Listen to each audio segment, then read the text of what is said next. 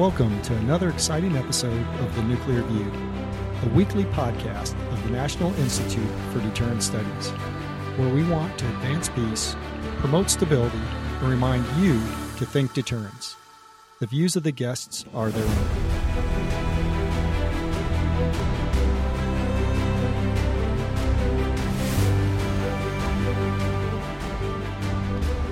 Welcome back to another episode of The Nuclear View, a podcast of the National Institute for Deterrent Studies. Of course, I am Adam Lowther, and today we have a very special guest with us.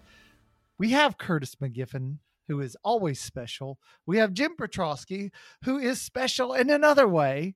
And then, of course, today we have Major General retired Don Alston, a senior fellow of the National Institute for Deterrent Studies, who is going to talk about our topic today, which is arms control. We've had a couple of the State Department here in the last couple of days has issued a public statement condemning the Russians for not following through in their obligations in the New START Treaty.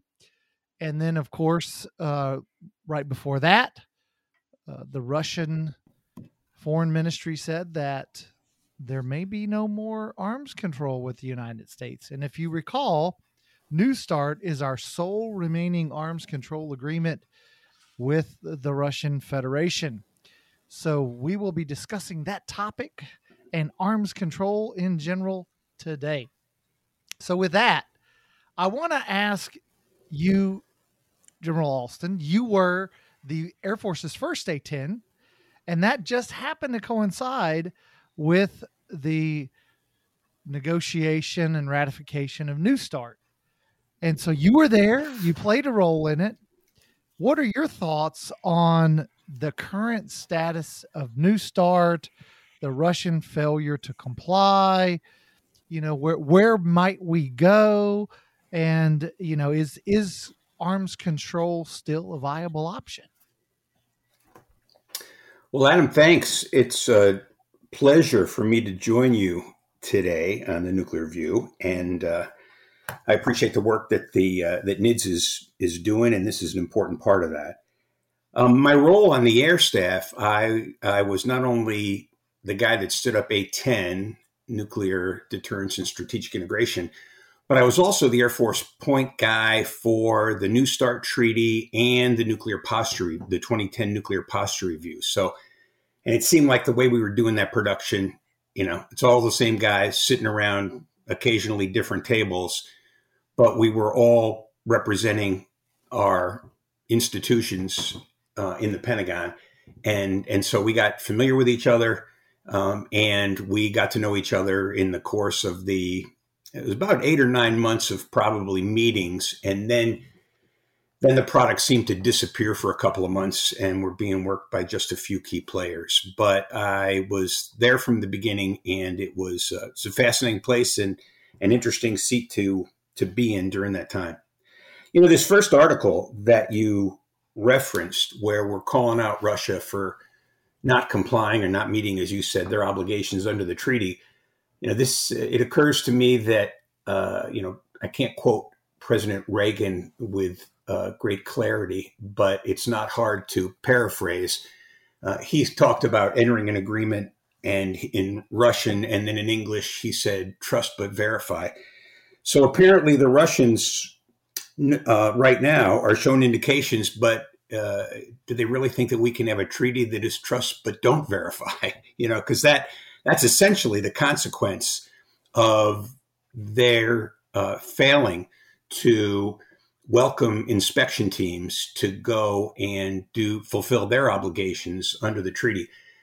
And, you know, the United States is not going to be able to, continue to sustain the vital elements of this treaty if verification isn't possible. And I think that we would say verification is not possible if you don't get boots on the ground and you don't get to go see it with your own eyes. And we have very experienced people that are on these teams. They have very experienced people when they come over to see us. We didn't have a problem with this when the Russians were invaded Crimea. We continue to function. We continue to function in 2008 and when they went to South Ossetia. I don't know that their trip into Syria counts, but there's been several times where there's been pretty sharp conflict going on. And this need to, and our commitment, our mutual commitment to support our treaty obligations was uninterrupted. And so we've always found a way through. Now, I appreciate that the stakes are higher for what's happening in Ukraine right now with the expansion and the most current invasion from a year ago by Russia. And they continue to talk too casually about the employment of nuclear weapons as they threaten the United States and many of our allies. So I appreciate it's not exactly equivalent to these other times. But still, I think that our common performance, our mutual performance during those other times of stress or challenge in the relationship, we found a way to continue to preserve the elevation of arms control and this specific treaty for us to continue to do what needs to be done to fulfill our verification responsibility. So you can't have an effective treaty without verification. I'm concerned that for all of the modification programs that are underway and the new development programs that are underway, that up until maybe a year ago, I don't think the United States Senate would have continued to sustain those modernization programs if administrations were not showing some indications that arms control was still important to each successive administration. So, the Senate plays such a vital role, an essential role in treaties that on one hand, they want to make sure that the United States continues to show a desire and proof that we want to continue to enter into arms control. And yet now we've got the Russians that I think are probably making, whatever concern I might have had before about that essentially a quid pro quo, you better be doing arms control. We're not going to continue to write the checks. Well, now the Russians are on the verge of breaching. Well, I guess arguably the Department of State are breaching the New START Treaty. So it does make I think it does soften any potential stance that our legislators would have, where they would threaten to whether or not they'd keep these programs on track. So I feel very good about the sustained support we're going to have for our modernization programs. But that then leads us to another topic with regard to the viability and the efficacy of the current New START treaty. So just some initial thoughts on that. Yeah. So I wonder, and then I'll ask you first and then see what Curtis and Jim think. But I wonder, the Russians clearly know that we value arms control greatly. And President Biden has made that very clear. He wants to diminish the role of nuclear weapons in U.S. national security. And so I wonder if they're essentially, in this specific instance, trying to play hardball in they're performing very, very poorly in Ukraine. They by all accounts, they should have won this already. And so this is sort of a grasp at a topic that we care greatly about. And they're saying sort of, well, maybe it'll work. And they're trying to get us essentially to give up our support for Ukraine in order to bring them back to the arms control and, negotiation table and comply with the treaty. Do you see that as a possibility, or do you think I'm just off in left field? Well, I think it's an interesting argument you make, but really I think we're so beyond that. I mean, that is, I think we're already thinking about how unconstrained Russia's been in their weapon system development. The magic capabilities that Putin announced in March of, I think, 2018, that would all be beyond the constraints of the New START treaty. And then the development that's occurred since then, and I don't know where they are with a variety of these capabilities, but none of them would be captured in the current framework. So, United States institutions that are looking at the inadequacies of the New START treaty are already beyond that. So, this treaty itself is arguably no longer, it's more effective in pro forma than it is in fact, because I just believe that if they have developed, and even if they're fielding any of these capabilities that are clearly beyond the constraints of the New START treaty, that just, we're already, trying to preserve this as a vestige of traditional arms control, when in fact there's a mismatch between the reality on the ground and even the pursuit that we have of hypersonics, for example, and and other capabilities. So I think that it would, I don't think there's a strong argument that someone could make. I don't think it's defensible that they would just be trying to, show that they've got I don't see this as a bargaining chip, I guess is what I'm saying, because I think there's already a growing mismatch on the ground between what the free treaty preserves and what the capabilities are that the Russians are after right now. Okay, thanks. Jim, you were nodding your head vigorously. Why don't we turn to you next? Well, thank you, Adam. And again, Don, thank you so much for joining us. You've added so much to what we're doing. So before we started this, Adam said, hey, Jim Petrosky, you're the technical guy. So let's talk about the technical aspects of this. And look, we've been doing inspections for a long time. We understand the process and everything else. And I don't think this has anything to do with technology at this point, except for maybe one piece I'll bring at the end. But because I'm technology oriented, I walk into viewing the treaty stuff with a sort of a clean slate, and I look at it. And my first question is, what the heck are the treaties for? What are we gaining by the treaties? And this is, I'd be interested in what others say. I'm saying this in somewhat of a joking manner, but what's in it for us? And the second piece of the treaty, so what is it supposed to do?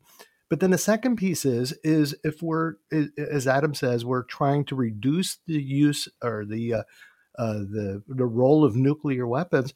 Well, here, even in this article, there's a comment that says the Russians are using their non-compliance as a way to gain a little more leverage, so that we will say, oh, this war is threatening arms control, etc. Well, there you go. Putin's using his nuclear weapons. It's actually amplifying the use of nuclear weapons in this whole negotiation process. And Putin's got the started hand on this, and we've got to look at a way of reducing that through our deterrent. So I'll turn it over because I know Curtis is going to jump in with his whack-a-mole theory, but go ahead. Over to me.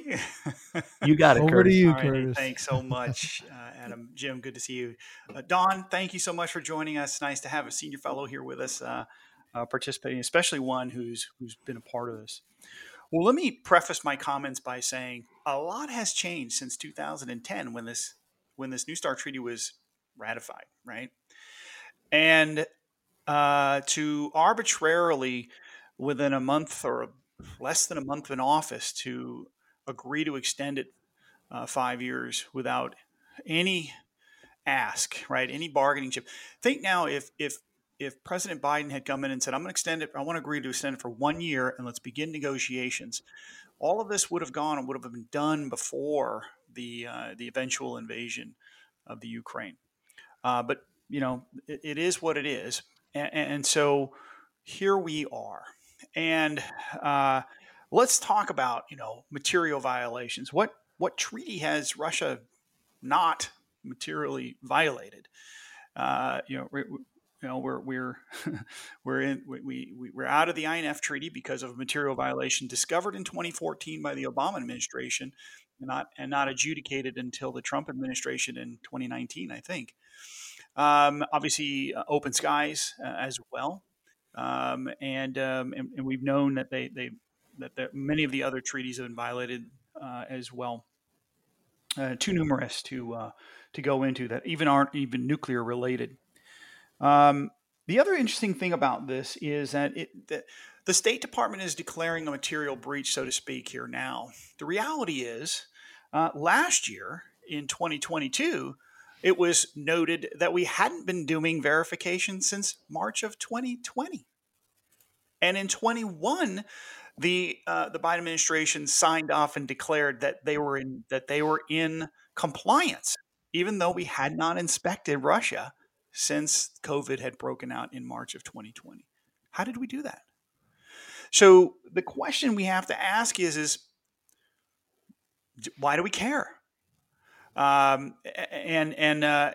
We didn't seem to care for some 2 to 3 years now. Now all of a sudden we care, and so just on a surface, there's lots of issues of why we should care.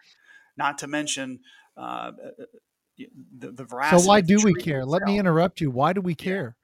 Answer your question. Yeah, I will. So why do we care is what have they been doing in the last 2 years that we've not been able to verify?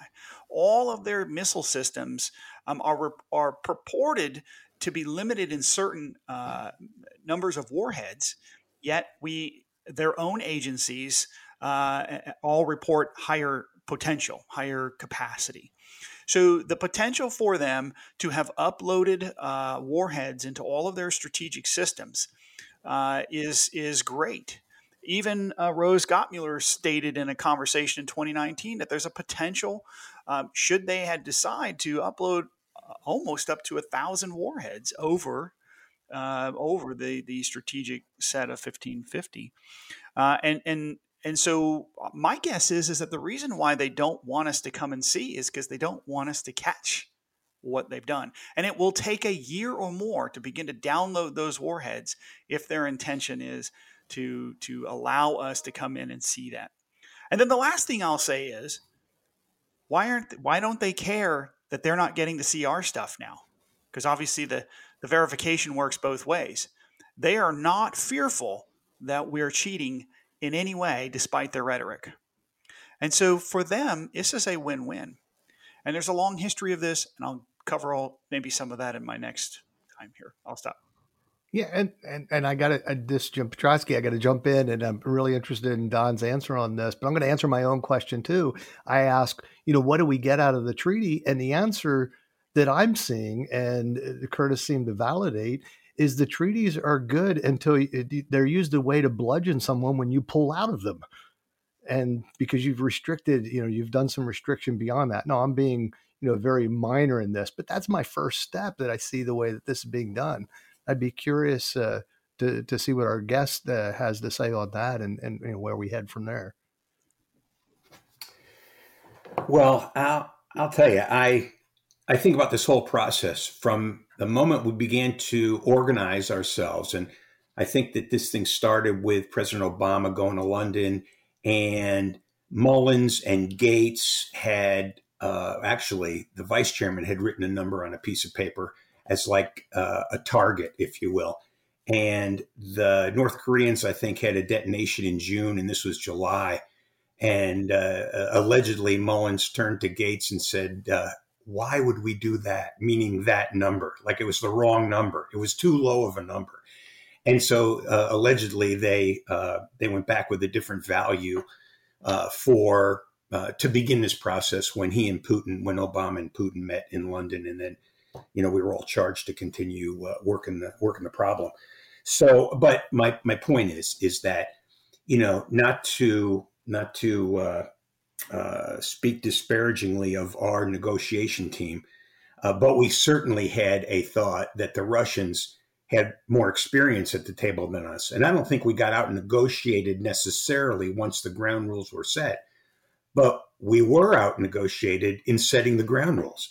And so the fact that we quickly rolled and decided that non-strategic weapons was a bridge too far for this endeavor, because they only had less than a year to negotiate the New START treaty before the first START treaty was going to expire in December. And it did expire, of course, before we got done with this particular work. So we got outmaneuvered to start and kept certain things off the table, and we were good with that as we move forward here. So I think that I do think that they're cagey. They've always been cagey. I assume there's experience there. I don't know if that's fair anymore, but We all grew up with 4 decades of Gromyko showing up at he's in every picture, let alone being a prominent player, in the Politburo or whatever. I don't expect they have that kind of continuity, but I think they have a lot. So, and I also would hope too. Curtis, I think you made some really good points, and it occurs to me that I don't know what our intelligence community was instructed to do when this kind of a handicap was put upon us by the pandemic. But I certainly hope that we would have worked some sensor taskings in such a way as to be able to see a high volume of cheating. But, if you want to cheat and you're good at it and you've been doing it for decades, I guess you can pull it off no matter how effectively we may have modified our collection efforts at the time. So I know I didn't answer your question, Jim, but those are just some of my reaction to you guys. Well, let me ask a follow-on question that, was information that was released this week where the deputy, I'm pulling up his name right now, the deputy foreign minister, Sergei Ryabkov, told the RIA state news agency, this is quite a possible scenario, end quote, when he was asked if we had reached the end of arms control between the United States and Russia. And he, of course, made it, well known that U.S. support for Ukraine was sort of the motivator for why he didn't think, or why the Russian government didn't think that we would have future arms control. So as we think about future arms control, do you see, a future for arms control between the United States and Russia? Do you see, because my long-held position has always been that arms control is good for the weaker side. That's really who it's meant for. It's meant for the weaker side to gain enough, and for the stronger side says, well, we can give that up. But it really benefits the weaker side. In the INF Treaty, the United States in Europe was clearly the weaker side. If you go back and look at strategic arms control, the Russians clearly felt they were the weaker side. And so I wonder, is there much utility left in further arms control? So even if, let's say, Ukraine no longer exists and there's Russia and the United States, and thinking about China's, rapid expansion of its nuclear arms, is there really a future for arms control? Who's that for? Well, that's for all of you. I know, Curtis, I know you've been you've got an itch to scratch in this discussion of arms control. Here's the thing about arms control. All right. Arms control has to have 2 items, 2 things, or it's inevitably going to fail. And the first one is, whatever the arms control treaty it is, it's the end result still has to meet the security needs of both parties. Okay, so that's rule number 1. Because if you don't, you'll cheat, or you'll pull out of the treaty. This is, I think, why INF was ultimately cheated and it was no longer meeting the needs of the Russians. The second rule is that it must be verifiable. We know we're not meeting that need right now. Those are the 2 things it has to have. But I'm going to throw in a third caveat, and that is that you can't want it more than they do. The moment you go into a treaty, a negotiation, out of desperation or for some political agenda, not to meet your national interests, you are already going to lose because they will take advantage of you. There's a history of this from SALT I and beyond. We go with altruistic intentions. The Russians or the Soviets, and then came in with ideas of how do we come out better, in a better position than when we came in. And so that is the things that a treaty needs to have. My point has always been, Adam, and I'll continue to beat my horse here. The INF Treaty succeeded because we scared the Soviets into signing an agreement. Right? Reagan he deployed Glickums and Pershing IIs. He held the Moscow at risk in an intolerable fashion. And so they decided it was time to negotiate. We're not in that position right now. We don't possess the fear factor that brings the Russians to the table. So what do they have to lose? They're 85% modernized. They would love to start to constrain us as we are 10 years into a 25-year modernization cycle. And so these are the challenges, I think, that until we are ready to realize this, we just cannot want it more than they do. That's where I think the problem with arms control will be in the future, because both parties have to want it, and I'm not sure that consists right now. Yeah, and Curtis, I'm just going to jump on that because that was my point. What's in the treaty for us? What's in the treaty for them? No agreement is any good unless both parties win. They got to want something out of it. And it looks like the only thing Russia wants out of the treaties presently, as I said before, to bludgeon us with it. Well, I'd like to offer just a little bit of a different thought. I think that when the treaty, the overall process to be engaged and to produce an arms control treaty, I think has redeeming value. It has redeeming value because if it's a dependable process, the players, there's continuity. We get to know each other to a certain extent with a little bit more depth, because if you negotiate well, you at least expose what people don't want to do, let alone what you want to do. So I think you may be able to feel out each other's intentions as long as those channels are open. I think when you conclude a treaty, I think there is a measure of stability that is present that wouldn't be there if you didn't have the treaty. And as the oldest adults in the nuclear weapons business, the United States is trying to model behavior for the proliferators and the new acquirers of nuclear weapons. And there needs to be a consistent message of restraint when it comes to these things. Now, how do you get China to the table? How do you, and there are lots of tough nuts to crack, but it's more than just the moral high ground to try to force this level of engagement. I couldn't agree with you more on the lack of verification, the edge that we each try to get, or that we're the good Boy Scouts and they're not. So I appreciate all of that. All of that is, you're speaking truth. But I do believe that the framework does have redeeming value, and I do that stability, at least in some form, is a product. Yeah, that's a fair point. That's and the Russians have been good at cheating biological, chemical, weapons, treaties, conventions, and then they appear to be treating on the test ban treaty and some others, but maybe even with that level of cheating, they're still constrained. And so therefore we're still, like you said, sort of modeling behavior, shaping their behavior to do things that they otherwise would prefer not to do. So I see your point there. Curtis, you were going to add something. Yeah, if I could just add and maybe ask thoughts on this.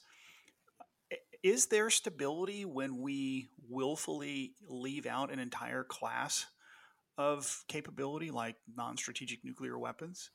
Is there stability when we don't go and discuss novel weapons that are used with high technology that somehow are used to circumvent the spirit of the treaty?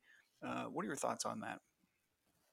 And the only, as you were asking that question, my thought was, well, if they're not part of the treaty, that means we can, develop our own capabilities and match, the Russians or the Chinese.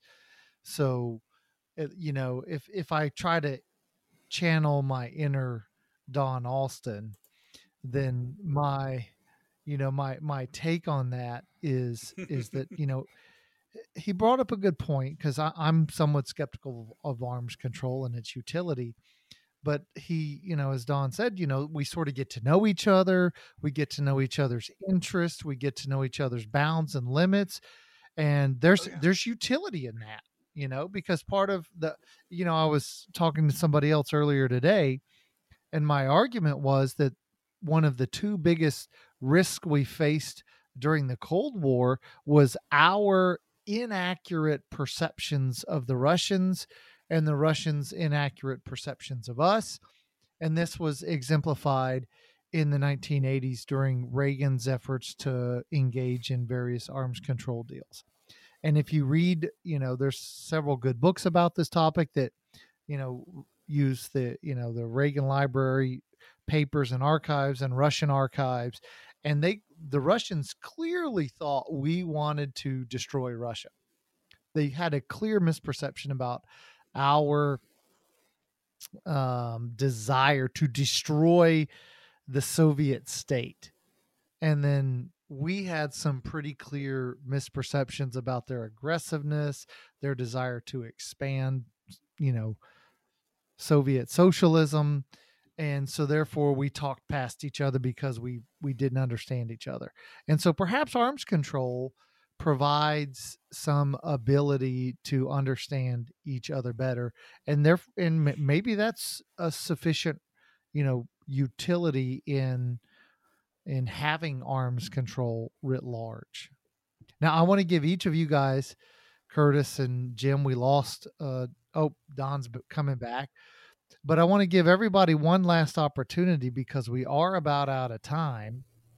And so I want to give everybody a chance to offer their final thoughts.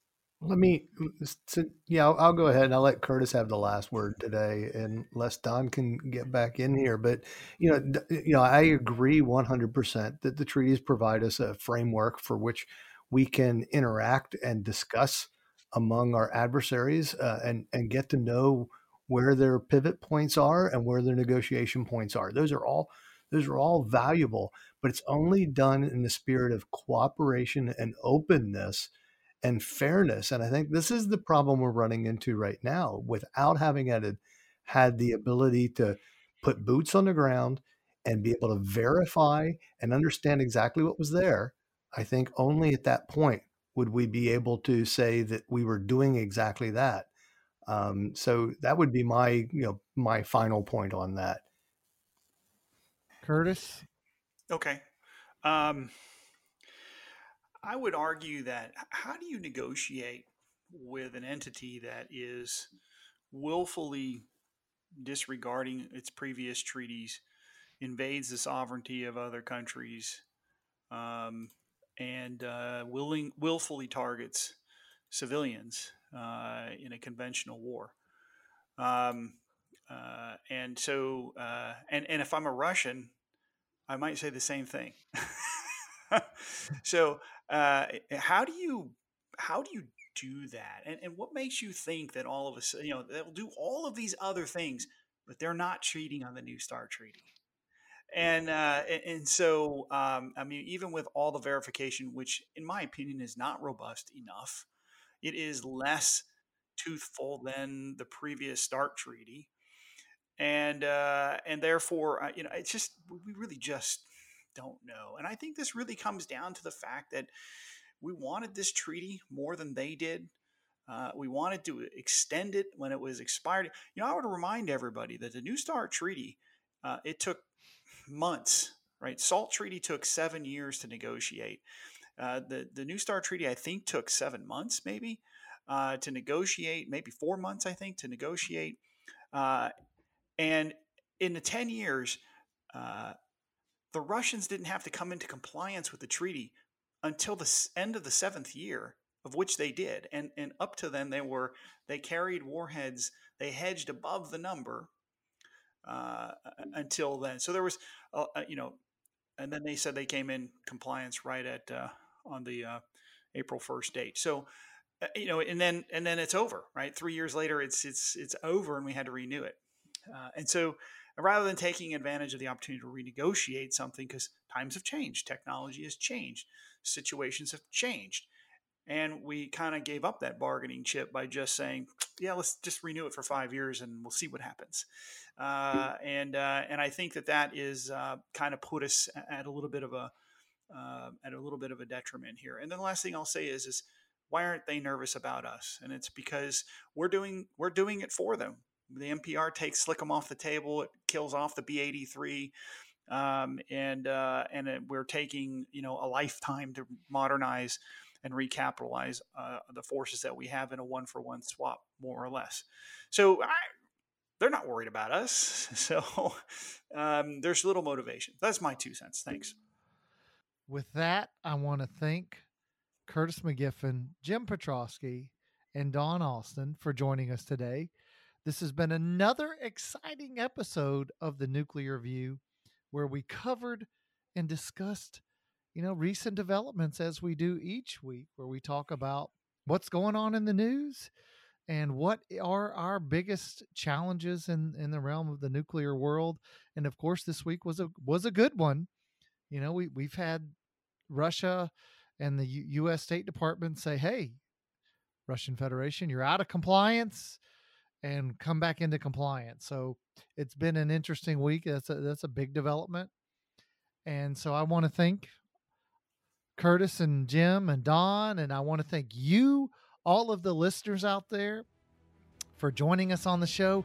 And of course, as always, I want to encourage you to think deterrence. We will see you next week.